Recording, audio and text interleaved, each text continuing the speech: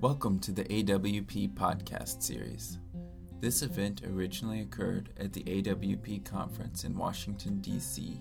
on February 5th, 2011. The recording features Sally Dawadoff, Frank Bedard, Vijay Seshadri, and Kevin Young. Now you will hear Sally Dawadoff provide introductions. Hi, welcome. In his book, Confederates in the Attic, Tony Horwitz tells a story of a young man who was murdered in Tennessee for an incident involving the Confederate flag. The Confederate flag, murder, and that happened in 1995. What the victim's father said was, "They say that war ended a long time ago, but around here, it's like it's still going on." For those devoted to or offended by the Confederate flag, in a sense, it's like it's still going on. But for many more Americans, in different ways, it is. When the poet Alan Tate, who was born 34 years after the Civil War ended, sat down to compose his seminal ode to the Confederate dead, for him it was a potent event. When Tate's friend Robert Lowell accepted a request to read a poem at the Boston Arts Festival in 1960, for him, the Civil War was a live and painful issue.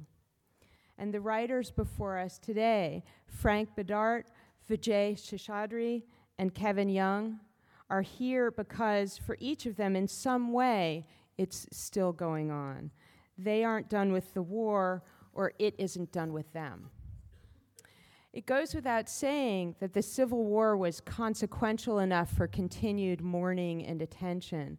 4 years, nearly 750,000 dead.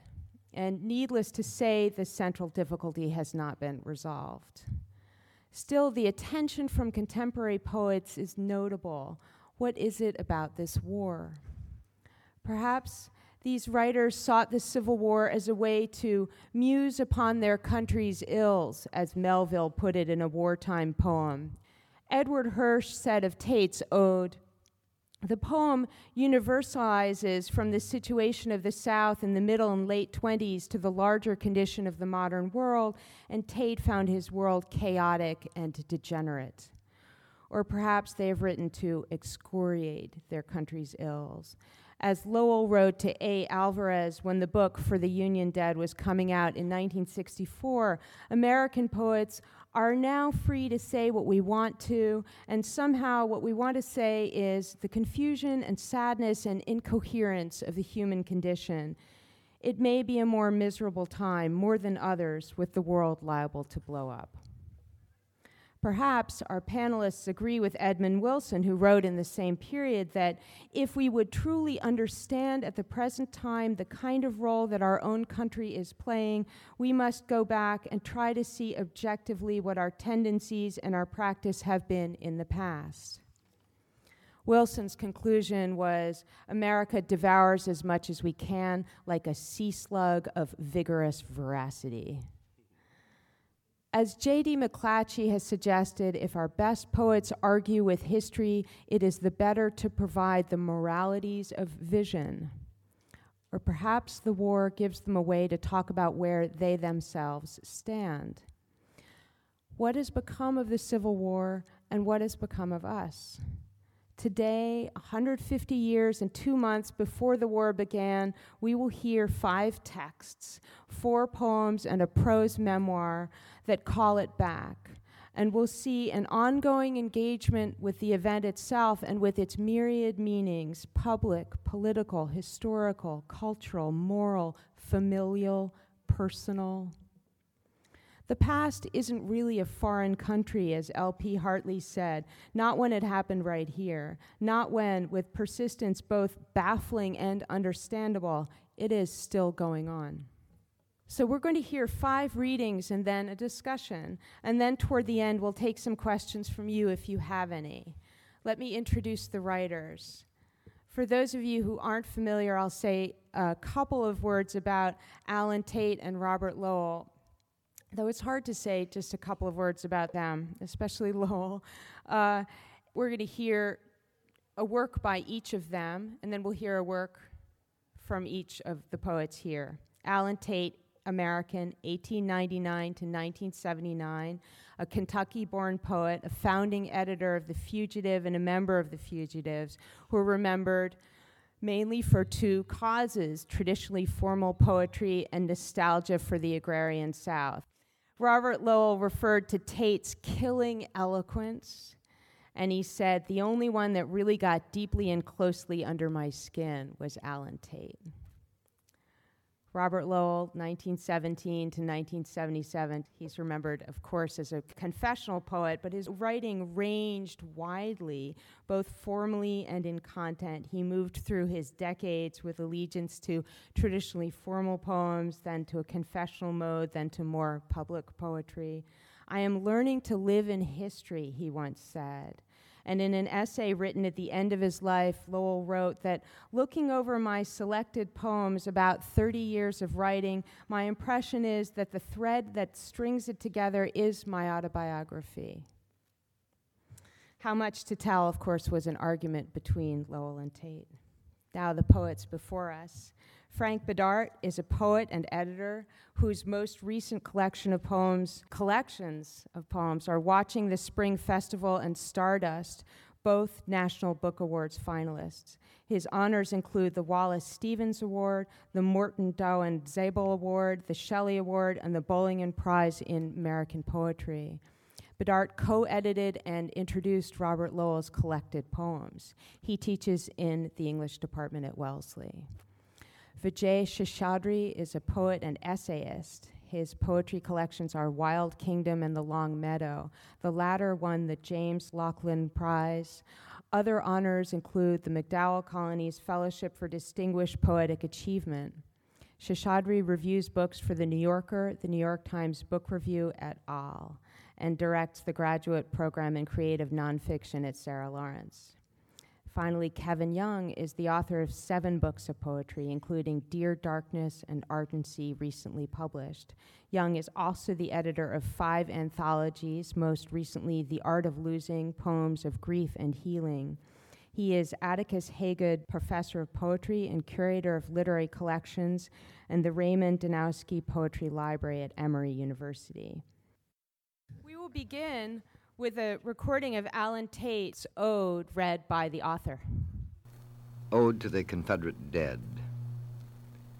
Row after row with strict impunity, the headstones yield their names to the element. The wind whirs without recollection.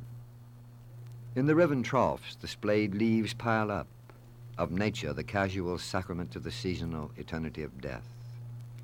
Then, driven by the fierce scrutiny of heaven to their election in the vast breath, they sough the rumor of mortality. Autumn is desolation in the plot of 1,000 acres, where these memories grow from the inexhaustible bodies that are not dead, but feed the grass row after rich row.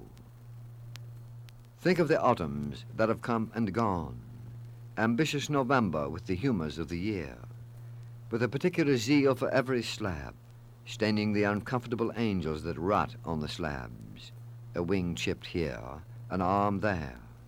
The brute curiosity of an angel's stare turns you, like them, to stone, transforms the heaving air, till plunged to a heavier world below, you shift your sea space blindly, heaving, turning, like the blind crab. Dazed by the wind, only the wind, the leaves flying, plunge. You know who have waited by the wall, the twilight certainty of an animal. Those midnight restitutions of the blood, you know. The immitigable pines, the smoky freeze of the sky, the sudden call. You know the rage, the cold pool left by the mounting flood of muted Zeno and Parmenides. You who have waited for the angry resolution of those desires that should be yours tomorrow. You know the unimportant shrift of death, and praise the vision, and praise the arrogant circumstance of those who fall rank upon rank, hurried beyond decision.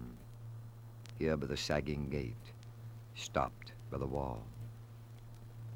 seeing only the leaves flying, plunge, and expire.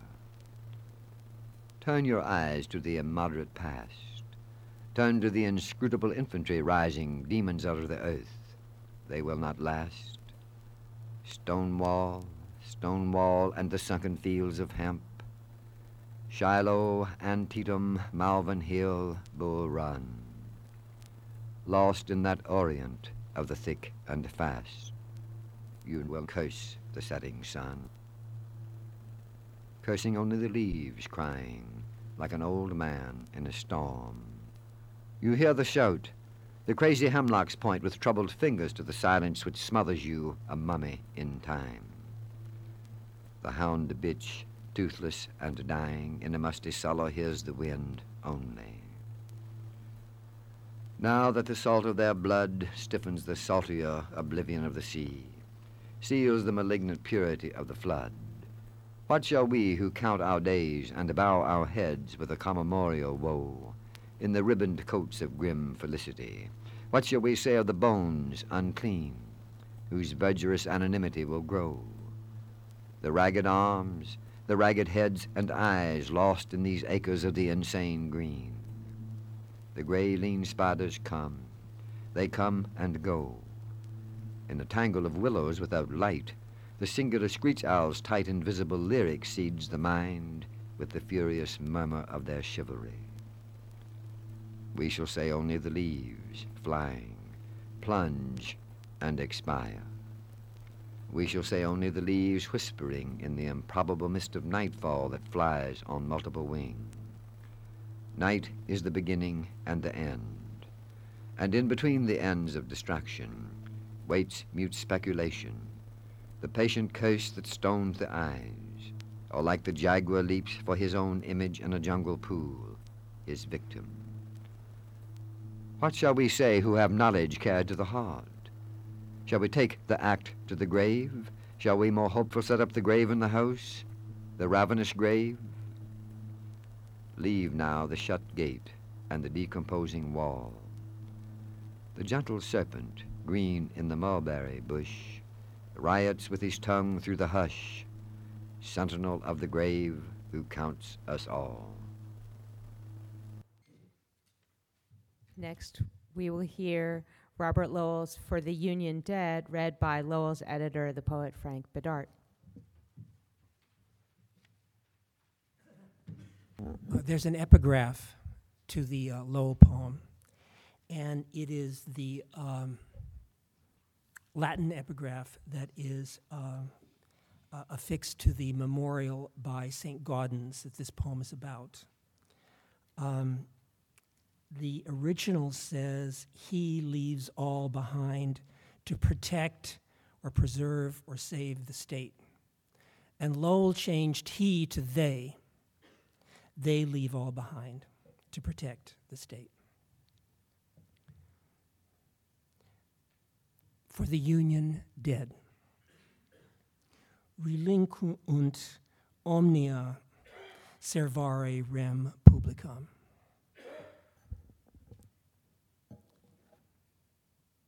The old South Boston Aquarium stands in a Sahara of snow now. Its broken windows are boarded.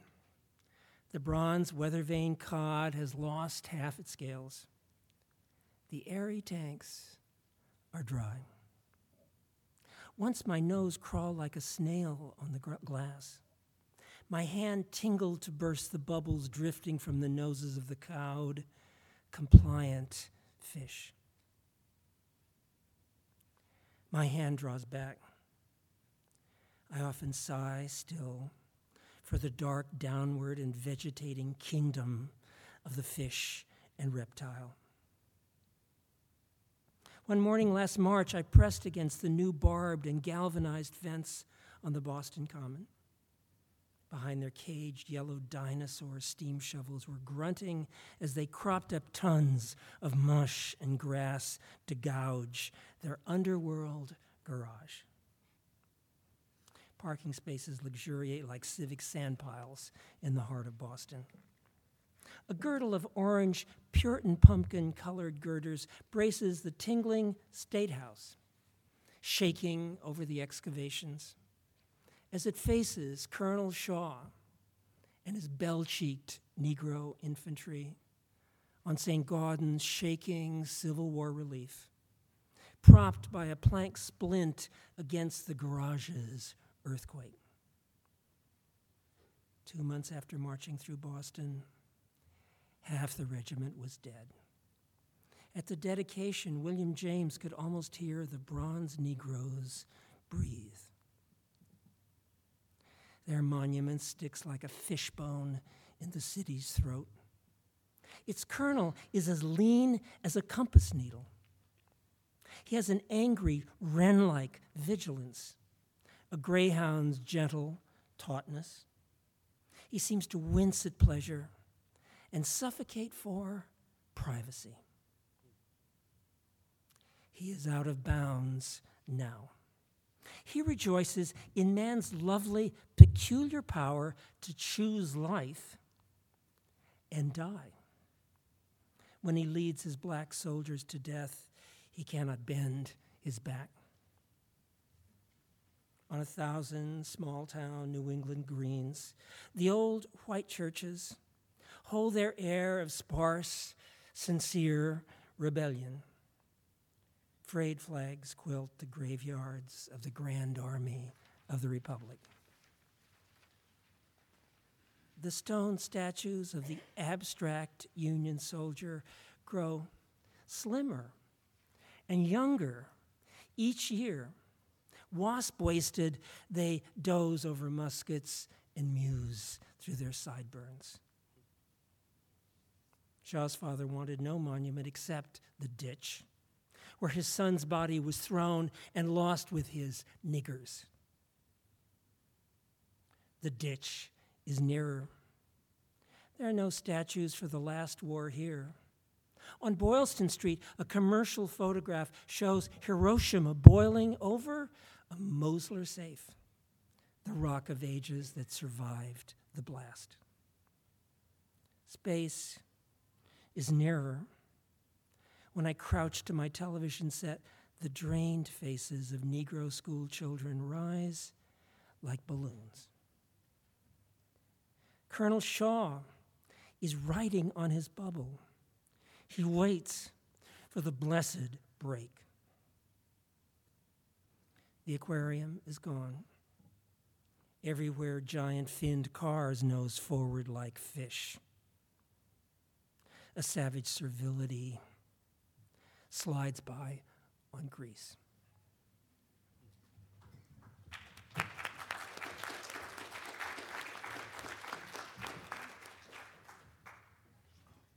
Now, the poet Vijay Seshadri will read an excerpt from his memoir, The Nature of the Chemical Bond.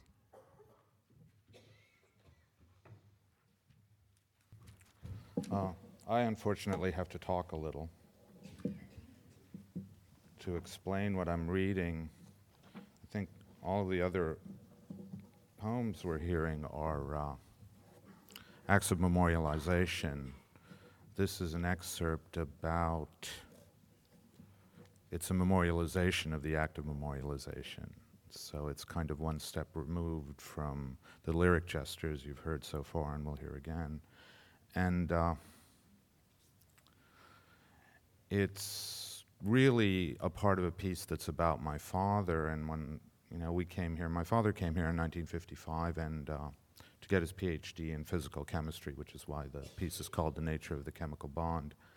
And then he came back to India and retrieved us in '59, and we moved to Canada, and we were there for 2 years, where he was a postdoctoral fellow at the National Research Council. And then he got a job at Ohio State, and we moved to Columbus, Ohio. And he developed through the course of those early years in Ohio a fascination with the Civil War. And it seems more improbable than it actually is, because when we got to Columbus, it was the 100th anniversary.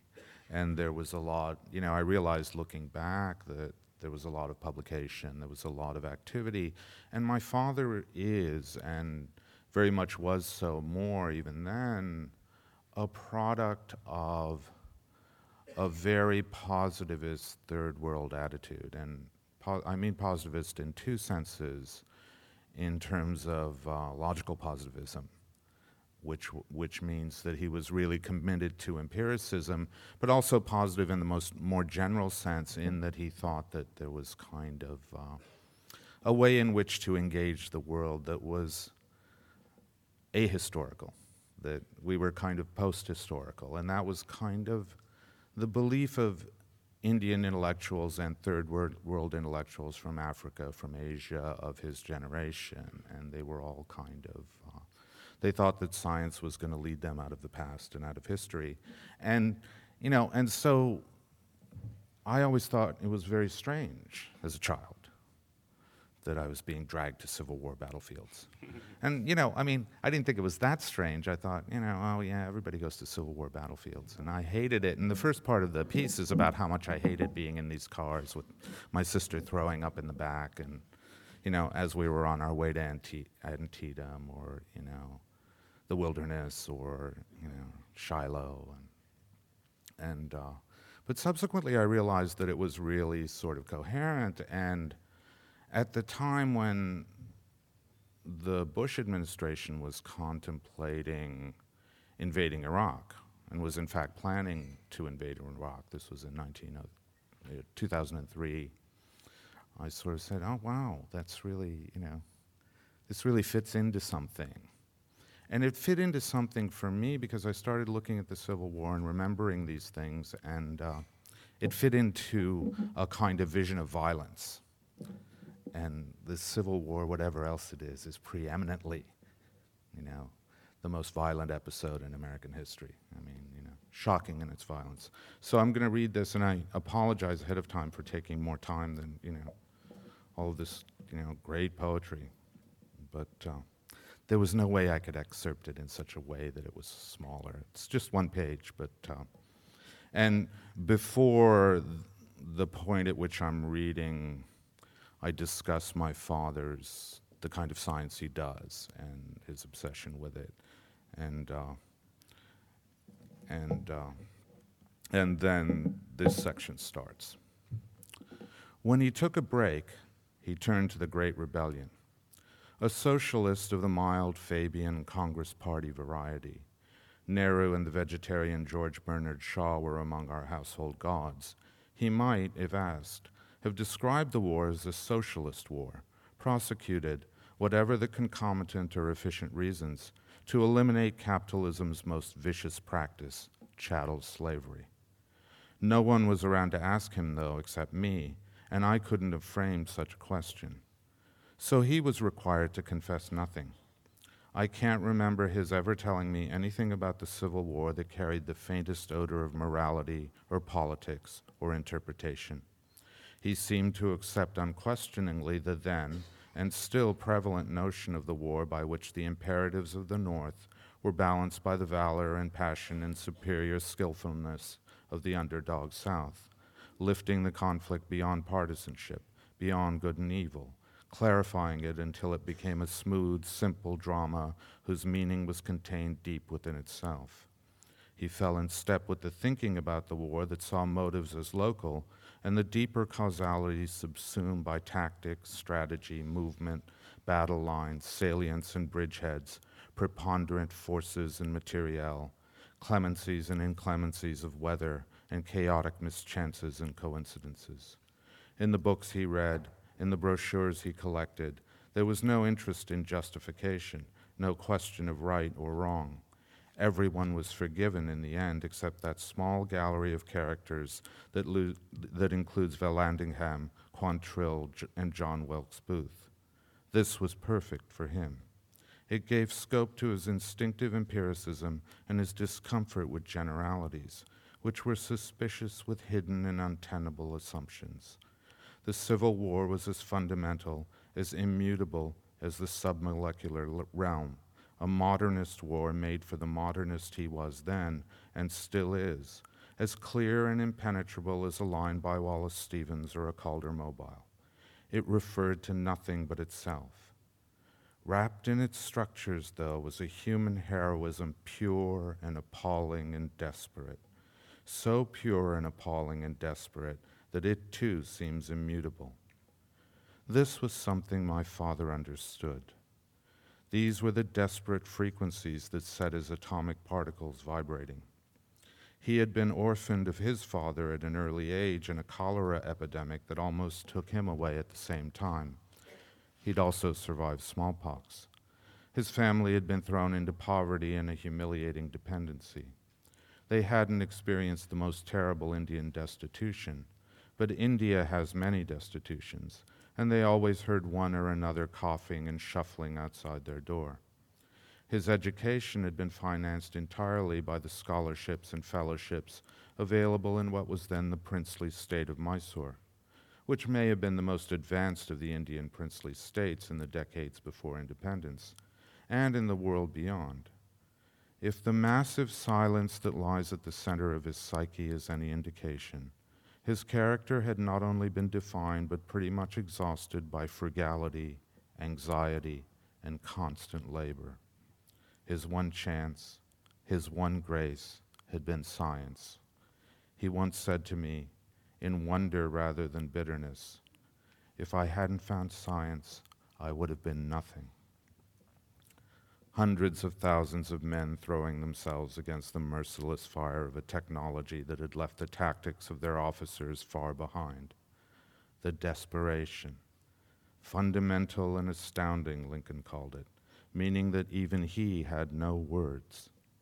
The self moves beyond dread and terror and confronts its essential poverty and nakedness and isolation. This my father understood too well and too immediately. The conflict was vivid to his moody, wordless fatalism. His sense, so strange in the bountiful middle America of the early 60s, that all choices narrowed to one choice, which wasn't a choice at all, but was construed as such by our incorrigible gift for deceiving ourselves into thinking we're free. And so, the following, suitably edited to disguise their violence, became the bedside anecdotes of my childhood's middle years. In the twilight of early May, a mistaken fusillade from his own men cuts down Stonewall Jackson, out scouting enemy lines. Lee, my father says, will miss him at Gettysburg. The citizens of Cherbourg come down to the Keys to watch the Alabama and the Kearsarge trading broadsides in the harbor. Eventually, my father says, the captain of the Alabama will strike his colors and then throw himself overboard.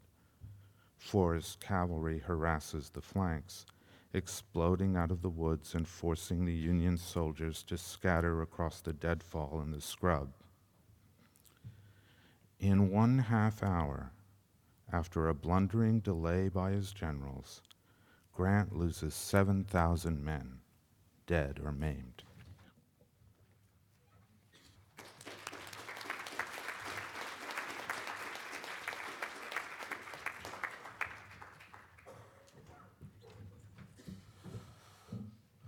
Hello, I'm Kevin. I want to thank Sally so much for organizing this, and it's a pleasure to be here. I'm going to read my poem, which is called For the Confederate Dead. I suppose you can see by the title that's arguing both with history and with poetry. Specifically Robert Lowell, who I'm sort of always arguing with in some way. And what else to say about it? I have a book by this title, which I had always had this title after I wrote the poem. I thought this is going to be the name of the book. And it was so hard to write a Confederate, a poem saying that. And I called up my publisher and said, I don't know if I can do it. I mean, I'm going to get letters from reenactors, they're going to find out I'm black. It was like a whole... So I made them put some black people on the cover. And interestingly, I think people understood that at least the whole book, I don't know if it's in the poem specifically, that I was interested in the idea of Confederate in its sort of original meaning, an ally, a friend. So this poem is for the Confederate dead. It has a epigraph from Whitman. I go with the team also. For the Confederate dead. These are the last days, my television says. Tornadoes, more rain, overcast, a chance of sun, but I do not trust weathermen, never have. In my fridge, only the milk makes sense, expires. No one, much less my parents, can tell me why my middle name is Lowell. And from my table, across from the Confederate monument to the dead, that pale finger bone, a plaque declares war, not civil or between the states, but for Southern independence. In this cafe, below sea and eye level, a mural runs the wall, flaking, a plantation scene most do not see. It's too much around the knees, height of a child. In its fields, Negroes bend to pick the endless white. In livery, a few drive carriages like slaves, whipping the horses, faces blank and peeling. The old hotel lobby this once was no longer welcomes guests. Maroon ledger, bellboys gone, but for this. Like an inheritance, the owner found it, stripping 100 years, at least, of paint and plaster. More leaves each day. In my movie, there are no horses, no heroes, only draftees fleeing into the pines, some few who survive, gravely wounded, lying burrowed beneath the dead. Silent until the enemy bayonets what is believed to be the last of the breathing. It is getting later. We prepare for wars no longer there. The weather, inevitable, unusual, more this time of year than anyone ever seed. The earth shudders, the air. If I did not know better, I would think we were living all along a fault. How late it has gotten. Forget the weatherman whose maps move, blink, but stay crossed with lines none have seen. Race instead against the almost rain, digging beside the monument, that giant anchor, till we strike water, sweat fighting the sleepwalking air.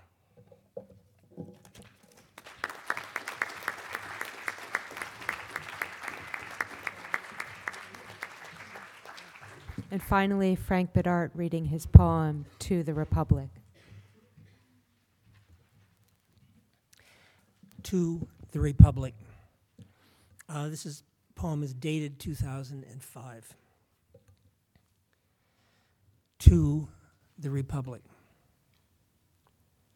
I dreamt I saw a caravan of the dead start out again from Gettysburg. Close packed, upright in rows, on rail car flatbeds in the sun. They soon will stink. Victor and vanquished shoved together. Dirt had bleached the blue and gray. One color. Risen again from Gettysburg, as if the state were shelter crawled to through blood. Risen disconsolate, that we now ruin the great work of time. They roll in outrage across America.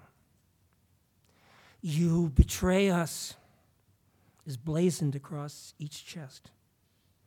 To each eye as they pass, you betray us. Assaulted by the impotent dead, I say it's their misfortune and none of my own. I dreamt I saw a caravan of the dead move on wheels, touching rails without sound. to each eye as they pass. You betray us.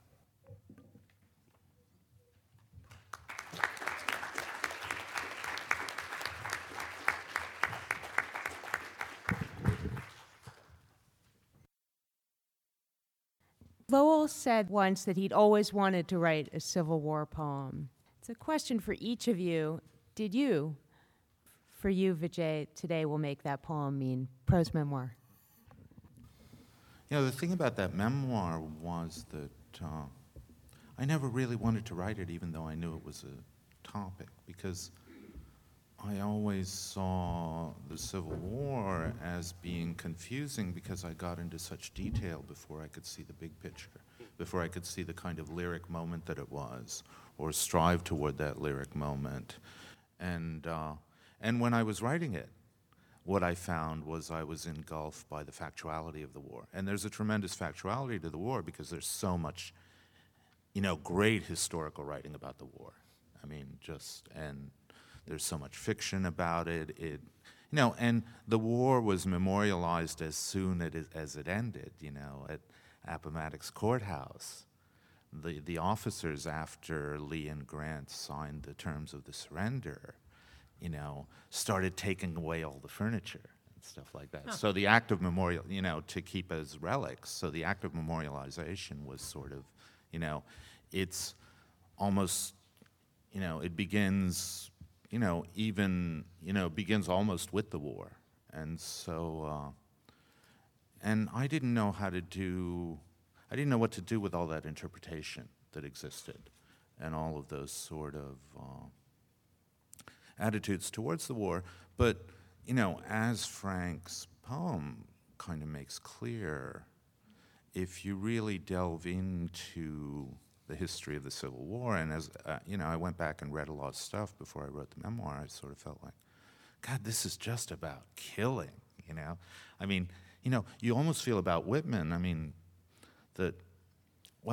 when Whitman wrote the epigraph that Kevin uses, he kind of understood death as this sort of transcendental fact, it fit into, but when he went to the Civil War and saw what death really was, it sort of shocked him, and, he was never the poet he was after the war that he was before the war. So I just, it was a subject I just didn't want to get close to at all, simply because it's just all, for me, it's just, an epic of death. I mean, it's just amazing. It's just horrifying. It's horrifying. It's, the First World War is, so, no, I never wanted to write a Civil War poem. And I never will write a Civil War poem. I love that. That was a good word. I don't know if I wanted to. I think the idea of the memorialization that Vijay mentioned was more what I was interested in some weird way. How do you write about memory, or how do you remember a thing that is painful to remember, but also, it's a sort of anchor, as I say in the poem, and quite literally just in daily life, you pass these giant monuments and you wonder about them. This was in Athens, Georgia, where there's literally that mural in a cafe, the problem of that, he uncovered this thing. Do you cover it back up? It's sort of offensive, but is it history? Those kinds of questions came to me as much as wanting to write about the war. I want to write about the memory of the war and the ways in which it's still happening. And I think Frank's poem imagines that so viscerally and brings it to life as a present-day occurrence. And I think it's the dailiness of it that I want to get at, not the, distant thing. But also to how do you praise a thing that you're unsure of? That was also, for me, part of the poem. I think, one would like to have something to say about everything important, but I certainly never felt I had anything to say that was any insight that was commensurate to either the great poems that had been written or the event itself. And I loved Lowell's poem. Certainly not my favorite Lowell, but I thought it was a great poem. I do think it's a great poem. I've never liked the Alan Tate poem. To me, it's a poem full of ways of avoiding actually confronting the fact of the war and what the war was about, and it's what Adrienne Rich would call bullshit rhetoric a lot of the time. There are great phrases, but then that makes it all the more dangerous and in a way horrible. But I feel very ambivalent about Tate, his writing altogether. And it seemed to me amazing and wonderful that Lowell could write a poem that was not false and authentic, that partly sprang from the Tate poem. And at the same time, as I say, I didn't feel I had anything commensurate to say, nor do I now feel that I have anything commensurate to say, but I had a dream, and it was a dream where I saw these figures. Now, that doesn't necessarily make it a proper subject for a poem, but I was really quite overwhelmed by seeing these figures sort of ripped out of the ground and put on these flatbeds, and that both sides of the war had become the same side. And I have not dated most of my poems, but 2005 I dated this poem because to my mind, it is really about the world created by the Bush administration and the sense that something catastrophic had happened to America and America's place in the world. And if a state is partly shelter that has been crawled to through blood, many, many people have suffered and died in order to give us the structure that we can be here today and speaking out of. And you know, we don't expect people are going to come in with guns or and shoot us or stop us from speaking, and all the million things that the ways in which a state can provide an order and pattern and security in life. All that had really been threatened by, I think, the incompetence and stupidity and arrogance and greed of the Bush years. And so for me, I mean, in a way, the event which this dream gave me was the two sides becoming one. The blue and gray had become one color. And they were accusing contemporary America. And I think that theme of the past coming back to accuse the present is a very old one, is a very fundamental one. It's in the Lowell poem, but I think it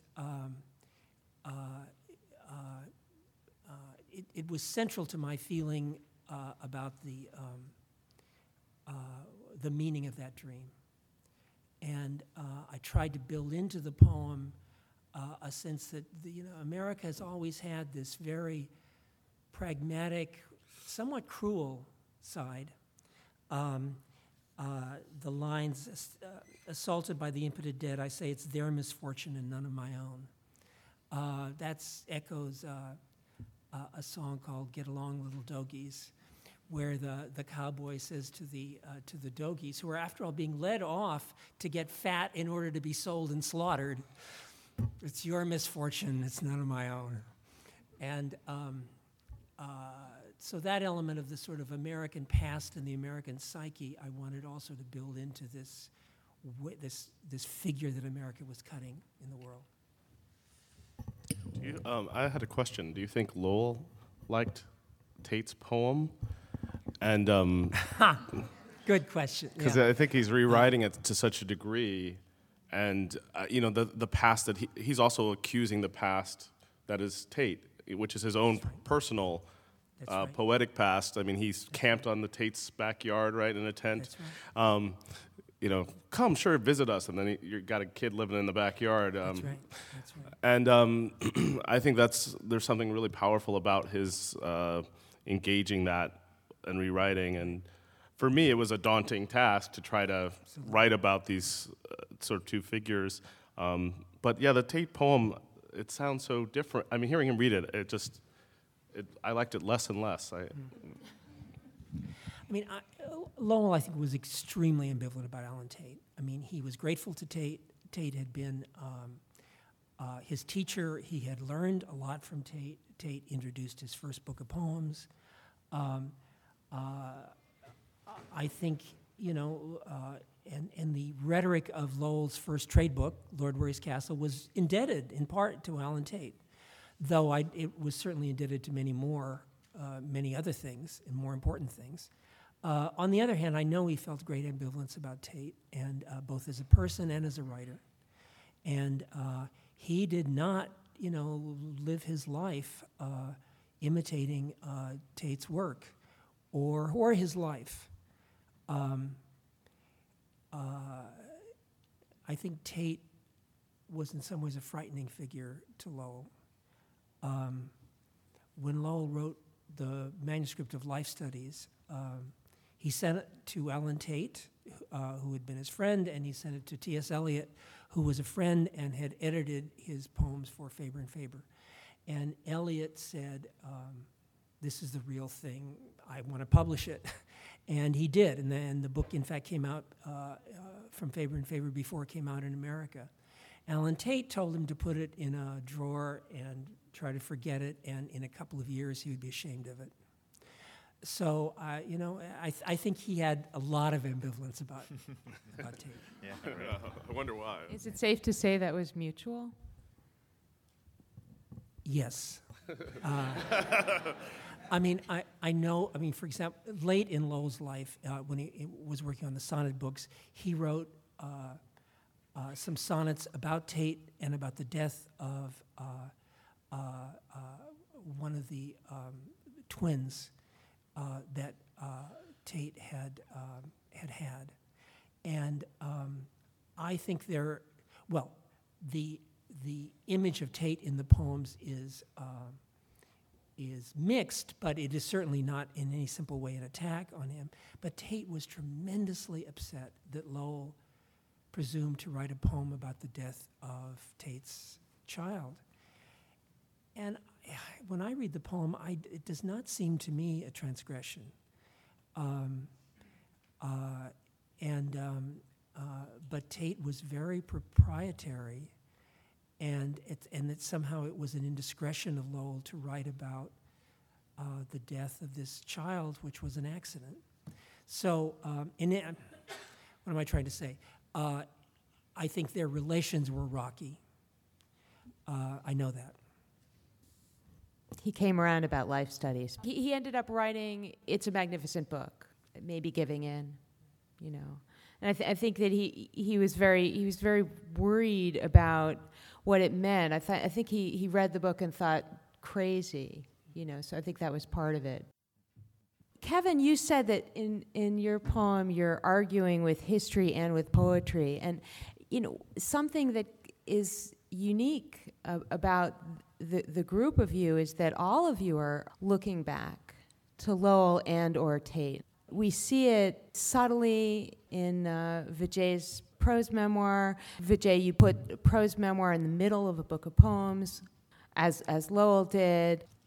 Well, I would, I knew that everybody who read the book and knew the Lowell book they were all going to immediately remember life studies. But, the impetus, I don't know when I first read Life Studies, but I'm pretty sure I read The Sea in the Mirror by W.H. Auden before I read Life Studies. And I think that's where Lowell got the idea of putting a section of prose in a book of poetry. And I love the texture of The Sea in the Mirror, so it was always in my mind because of that. writing that book really involved, or writing that prose memoir really involved, the way in which Lowell was involved was this, that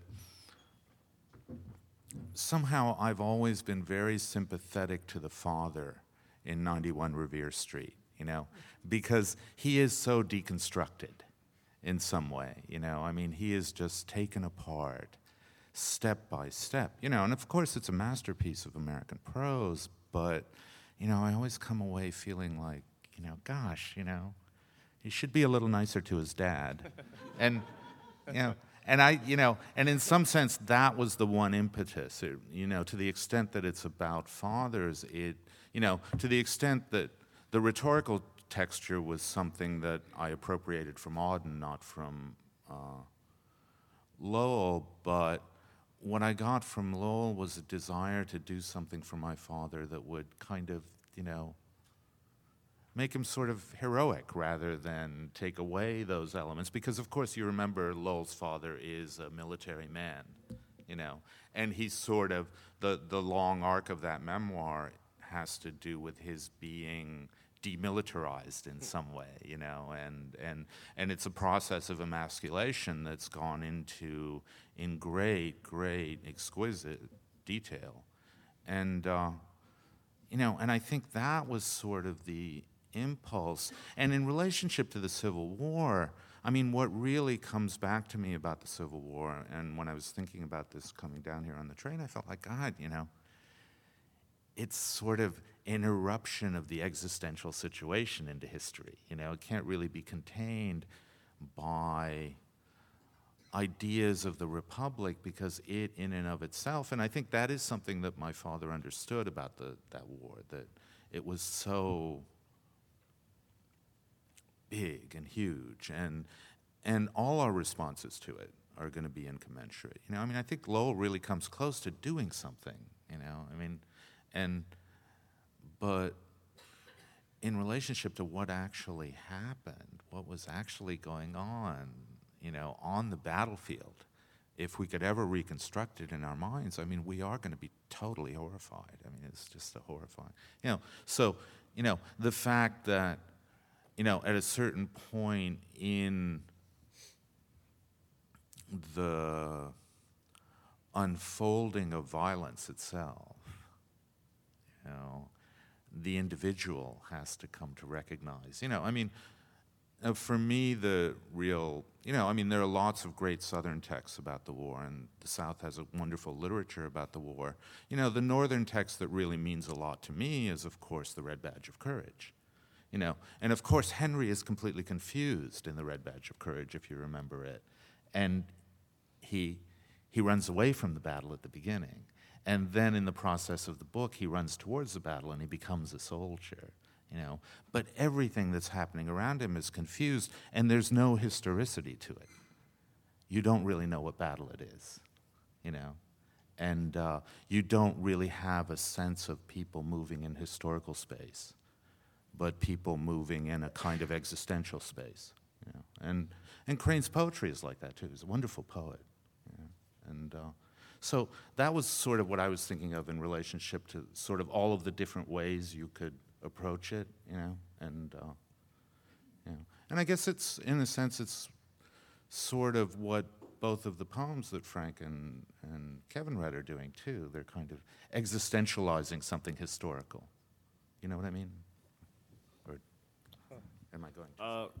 Quickly, for me, I guess what I took from Lowell, and it's interesting you talk about existentializing. I think of it as that mix of the personal and the public history that Lowell does so well in that poem. And I frankly love Notebook, his sequence that I think imagines that so well. And that's one of my favorite books of his, because it is that mix, which I think is particular and peculiar. But I also wouldn't want us to forget that he's writing about seeing the Negro faces on the television rise like balloons. He's writing about another historical moment that is directly related to the Civil War and directly related to the Civil Rights Movement, and he's watching.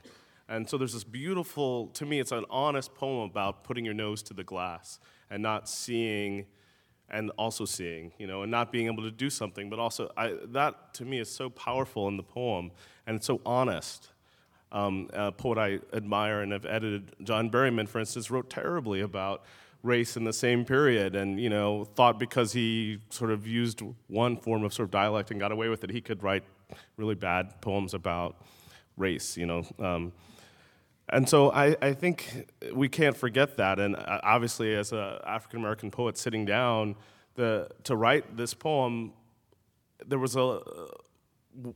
Lowell was an example to be able to write about this complex thing and in a personal way. And also, I have his middle name, I guess, so it seemed like lurking there.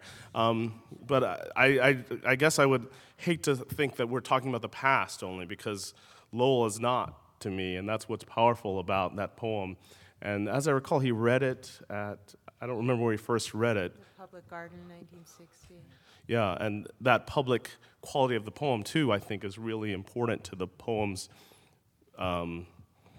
vector, where it's going. And I guess, to try to write a kind of short epic poem, which is what it feels like, and you read it so well, honestly, it was amazing to hear you read it, because you got that sense of gravitas that he brings to the page. And, I think the war deserves that, but I don't think it's impossible to write about it. I think it's necessary. Let me say, when I introduced the poem, I meant to mention that it was written just a couple of years after Little Rock. And so, the drained faces of Negro school children, he's talking about something the whole country had just experienced. And which is also to say that all the issues about the war were not over. The monument sticks like a fishbone in the city's throat, in a way that's almost the central lines in the poem. And it's a fishbone that's not out. It's not out. It's still not out in this country. It strikes me that all these are public texts, and in some way, very personal at the same time. And it seems to me that it may be that the war has given you an opportunity to talk about your own Americanness. And I wonder if, Kevin, you'd say something about that first. Oh, yeah. Yeah, I think that's right. It's hard to name it, I guess. I think the poem tries different ways of naming that. The movie, the scene, the idea of seeing things, or I think it's seed instead of seen. The spoken quality of the language that I think Lowell engages, and I think there's a way that Tate almost does that interests me, especially in those little couplets. That's what the part I love in that poem. I wish there were just little couplets, but anyway, so for me, there was exactly that Americanness. But the other thing is an ambiguity about that whole process, and where does one belong, and what's the name of the damn war? Is it the war between the states, Southern independence? There's too many names, and I think that idea of naming it was in there.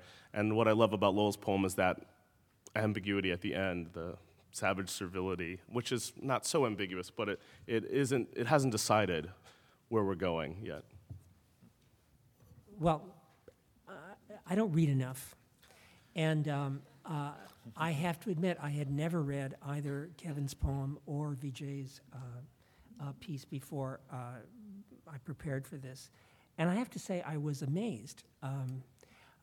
For me, the guts of being able to write a poem called "For the Confederate Dead" was just astonishing. And the fact that he carries it off, I particularly love these lines. In my movie, there are no horses, no heroes, only draftees. Fleeing into the pines, some few who survive, gravely wounded, lying burrowed beneath the dead. Silent until the enemy bayonets what is believed to be the last of the breathing. And that's really taking on the violence, the fact, the materiality of the war, and absorbing it into one's own writing. It's just quite terrific. And when I read Vijay's piece, I have to say, I kept thinking, I've never written anything that's good about my father. It's really amazing, really quite profound. So it's been an honor, been a pleasure to be on part of this. Let's take a question. Go ahead. Thank you all. I was really excited for this panel to be part of the program. I wouldn't want us to miss the greater moment in which we are, on the cusp of which we are, which is that we are about to enter into 4 years of remembering the Civil War during the time when we will have a national election on our first African-American president, and in which some very right-wing reactionary political groups are already preparing the message for how America will understand the Civil War 150 years later. Mm-hmm. And so, my concern is I don't see enough of the liberal arts stepping in to help shape that message. And I think the way that you framed it, perhaps, how does reflecting on the war give you a chance to talk about your Americanness, is a very good way that we can step publicly into the conversation that is just about to happen and perhaps help lead a conversation that is one that heals rather than one that is bent on a deeper fracture of good order than we are already experiencing. So that, I just really want to encourage it, because I think it is about to blow apart.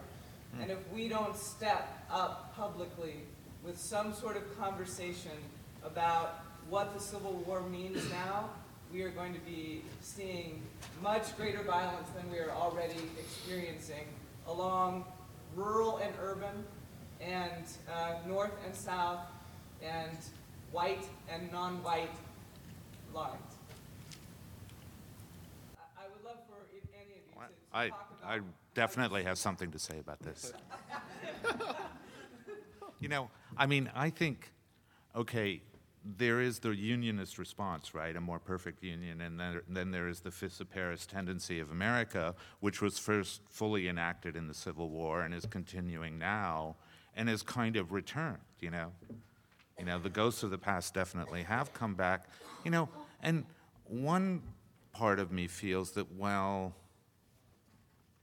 if you are kind of thinking about a more perfect union as represented by the Obama presidency, for example, or progressive ideas, or kind of legislation that we all live under, like Roe versus Wade, you're kind of, you're going to sort of enact in some way or another now again the same historical circumstances, which we are enacting. I mean, this is so much about states' rights, right? The Tea Party and all of that stuff, and Arizona, and now they're trying to pass a law in Arizona that will allow people to bring guns on campus, Yeah, think what would happen at Sarah Lawrence if they did that. I'm terrified, I'm going, oh my God, But I think the issue is, well, this is America. It is schizoid in this way, and that's what's interesting to me. I want to, like other people say, well, we got to fight, and I always say, God, but it's so interesting, this. It's so long, it's enduring, it's the character of the country, and the republic is a schizoid republic, and it will always be that way. And isn't it hopeless to try to integrate and unify it? I mean, would it ever be possible? So you're anti-integration, is that what you're well, saying? no, I'm. You heard it here. But in the pro-segregation, this guy. No, in the Kleinian sense. I know, I'm talking about. I'm not talking. My question is for Mr. Young about just how the Civil War fits into being an example of sort of homicidal wistfulness and being the problem of nostalgia. Yeah. And how that relates to when you're making a poem and how personal nostalgia influences that, and kind of when you're connecting the personal with the historical, what sort of the moral importance of that is, or what you think about that. That's a great question about nostalgia and history and what your moral responsibility is. I think nostalgia is such a powerful engine, I've been recently writing about soul music and that idea. But, I think that one has to be a little careful, but it's such a powerful both impulse in the South. I think, it's very much something that drives Southern public talking about it, or any country song you've ever heard that's on the radio right now. But also it's something personal you have to wrestle with. And I guess I see nostalgia sometimes as fighting against history and as a useful way, and then sometimes as a form of history, and retelling it in a new way. So it's a big question I can't quite answer in the time allotted, but I think it's a great question. I think that's the time that we've got. Thank you all for coming, Thanks and thank you all so much.